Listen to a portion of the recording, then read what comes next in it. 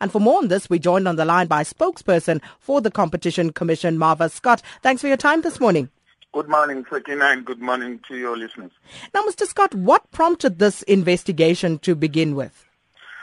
Well, we announced the probe around the 19th of May this year.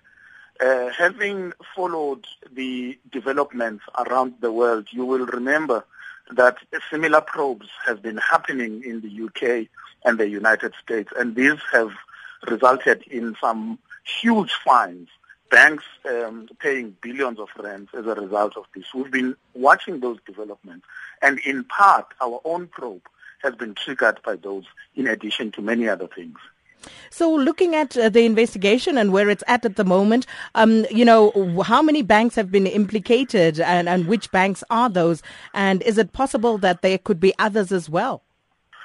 Well, at the moment, we are looking at 11 implicated banks. We are not sure whether there are more respondents that could be part of this. But as you are aware, the investigation is ongoing.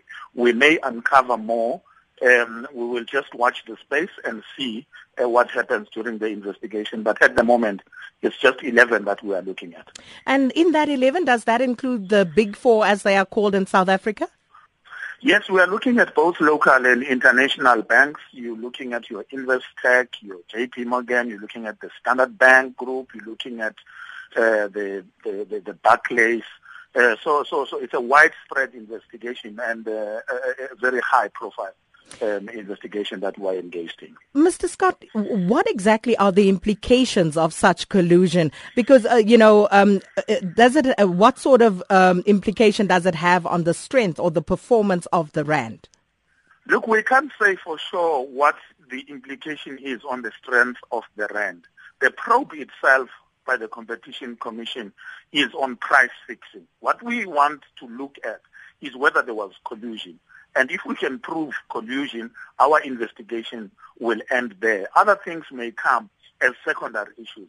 Not that they are not important, but what is most important for our own probe is to prove that there was indeed collusion. And the other implication, of course, has to do with the cost of currency trading around the world, and the fact that the market may be distorted by these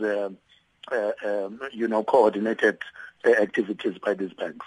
And lastly, what kind of penalties, do these banks face if they are found guilty?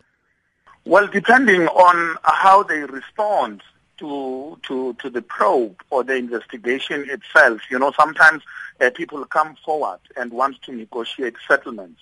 There will be incentives for those who come forward and negotiate settlements. They may attract, lesser penalties.